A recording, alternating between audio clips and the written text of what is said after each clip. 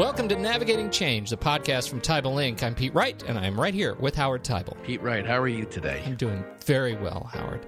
Excellent. I'm ready for today. Are you ready for today? I am so ready because, as you know, we are once again talking about my alma mater this week. This is all about you. It's all me all the time.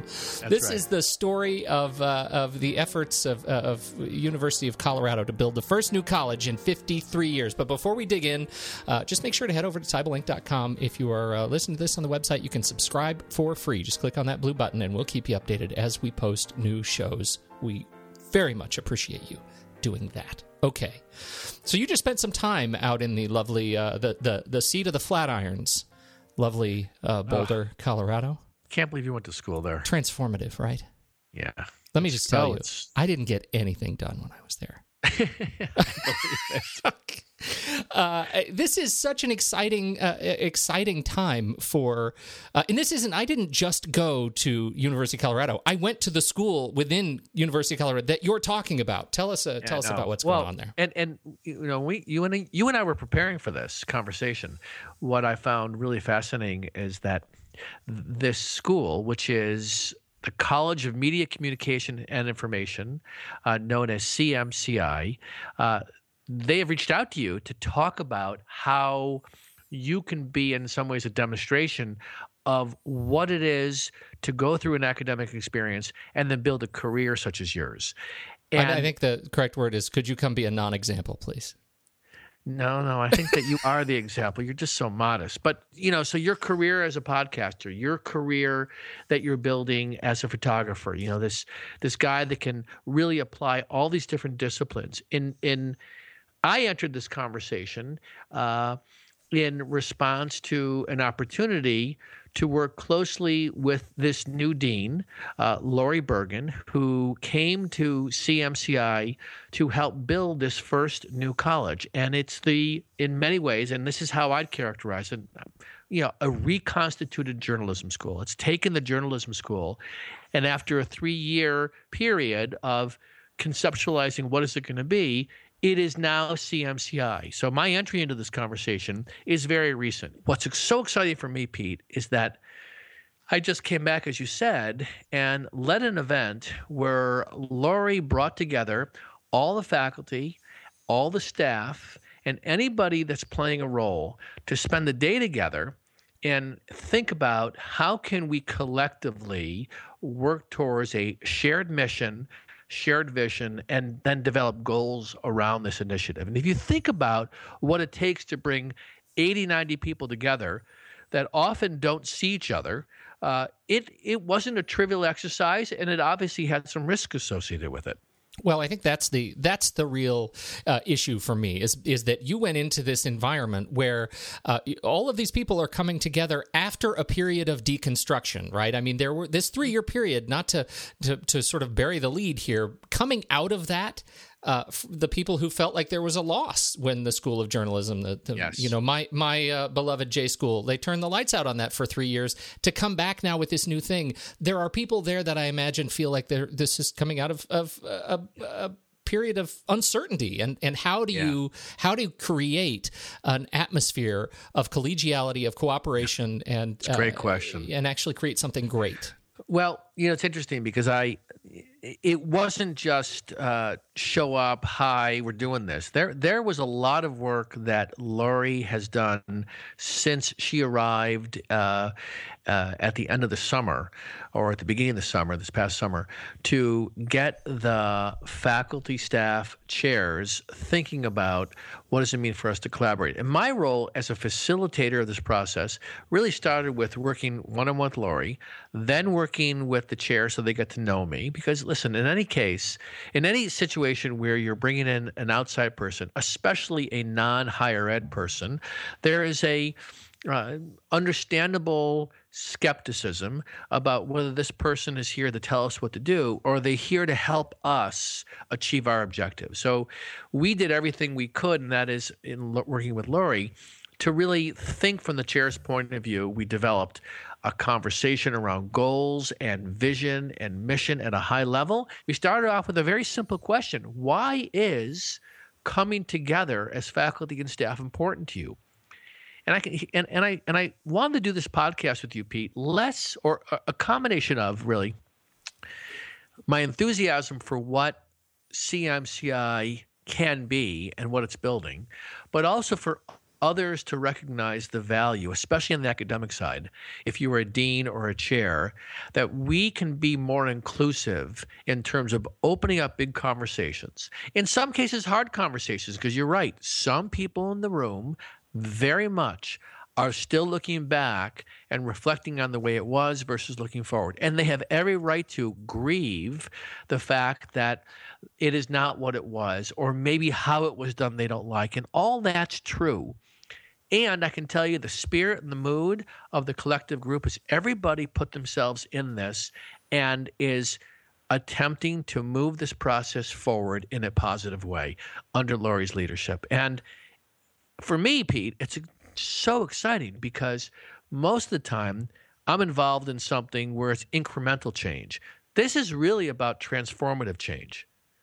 They're starting with a blank sheet of paper. Well, that's what I was asking. Where do you go with sort of building and I should say, I know that the leadership team and the folks who conceived of the school came together with what they believed the mission of the school is and how it fits in the context of the other colleges at University of Colorado. So, you know what, you raised something really interesting, is that the chairs, if people were listening to this, there would be some people rightfully, and I need to say this right now, there was so much more work done in this last 3 years in terms of conceptualizing this idea. Matter of fact, for some people, they're ready to move on, and they're ready to get to work.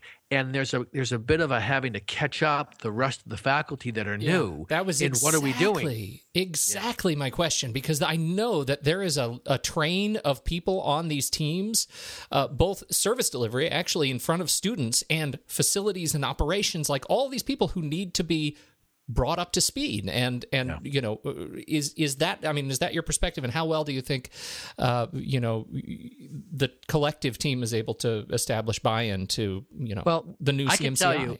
I can tell you that in my early conversations in getting to know the chairs who run the different groups, the different departments, I learned from some who that had they were sort of at that point of like impatience, like, all right, enough of the planning and conceptualizing. We've done that work. Let's now start doing the program.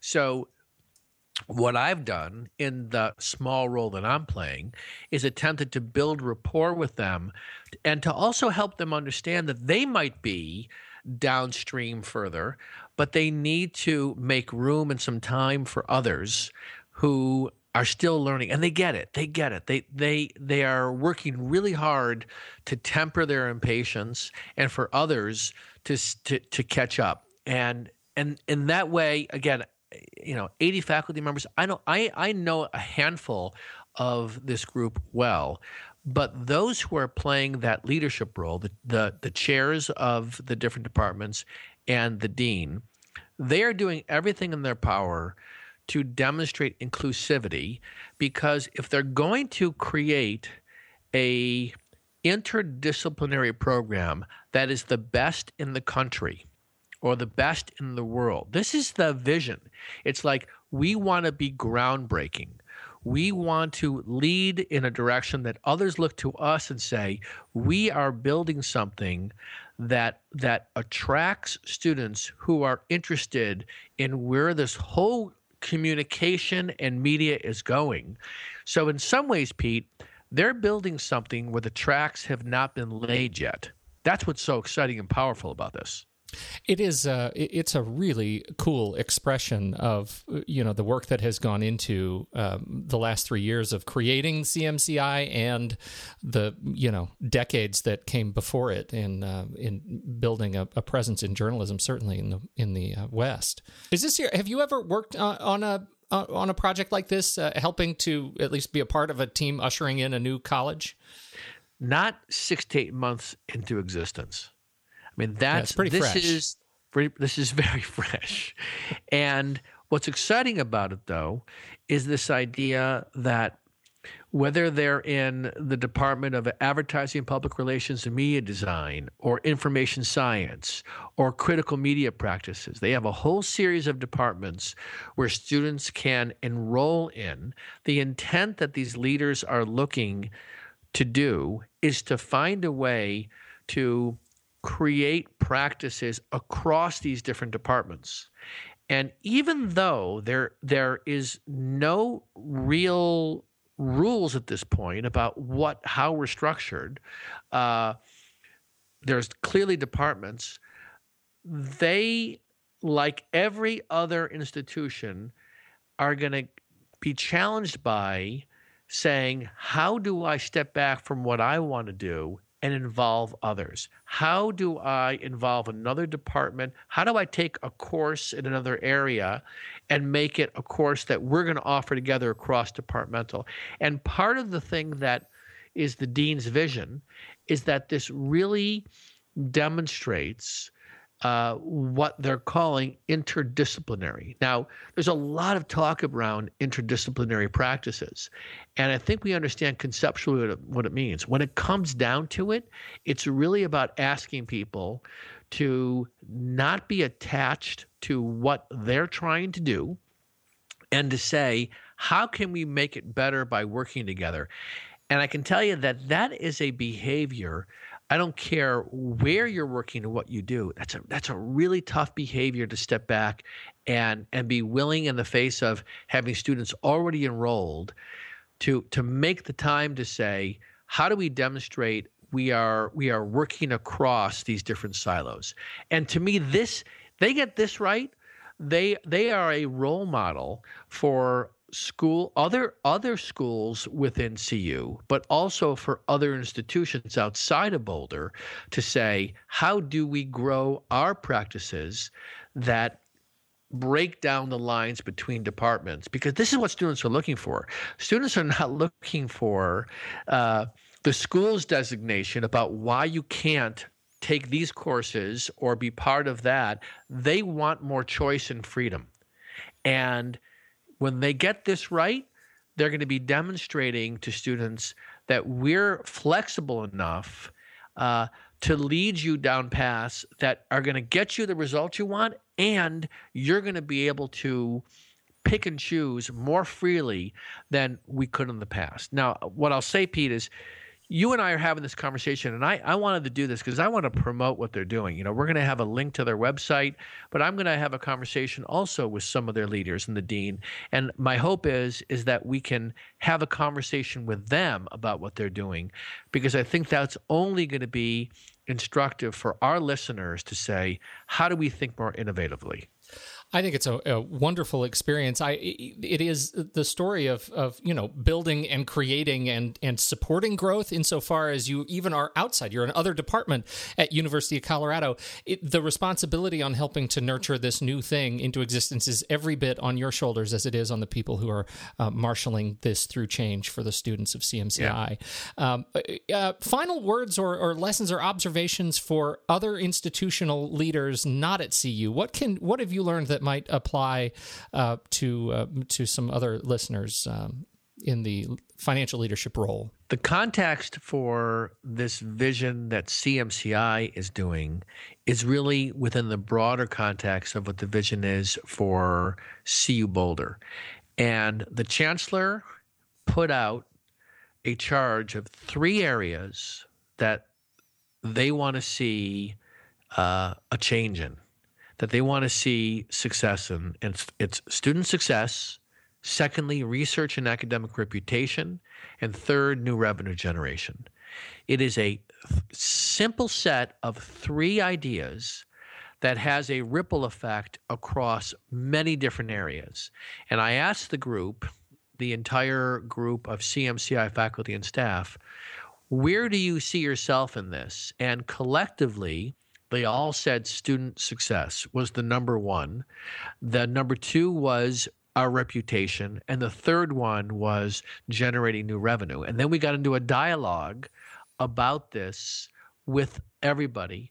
beginning to embed in their heads that they're a contributor to the chancellor's mission. So if there's anything that you can take away from this conversation, if you have influence at the most senior levels, is to ask the question, do we have a simple and compelling charge to then start to share across and down through our institution that can engage everybody in how they're going to contribute to the overall mission? And for me, I am inspired by the fact that I'm seeing this ripple effect. I can go to people, Pete, at different levels in this organization, and I can say, what's the chancellor's charge? And people say these three things. I have never seen that level of communication around a vision be spread the way it's spreading at CU. And it's just so exciting to see that this kind of stuff works if we could keep it simple and if we're transparent. Do you walk out of those meetings and kind of slap your head and say, wow, that's amazing, this stuff works? Yeah, exactly. I come home. I do come home from there going, you know what? It's funny you say that, because when I have a great experience, I thank the group or I thank the team, because I say, you know what? It gives me hope that for those areas where there's a lot of struggle going on, it doesn't have to be that way. Yeah. So it actually is a validation for me that this kind of work can transform, but we have to have leaders that are willing to engage their community to be part of a bigger conversation.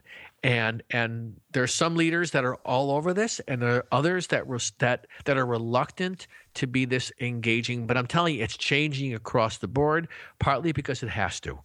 Well, I got to tell you, I love the story. I love that, I feel like I've been involved in this a little bit just over the last several years. And I have to say, as an alumni, I am enormously proud of this new institution, of this new college within CU. I think they're doing really great work, and it's really gratifying to hear you be involved at such a level to see this good stuff happening. So it's great. Yeah. This has been a great conversation, as ever, Howard. Thank you for your time and attention. Thanks to the folks at CU, and on behalf of Howard Teibel, I'm Pete Wright. We will catch you next week on Navigating Change, the podcast from Teibel Inc.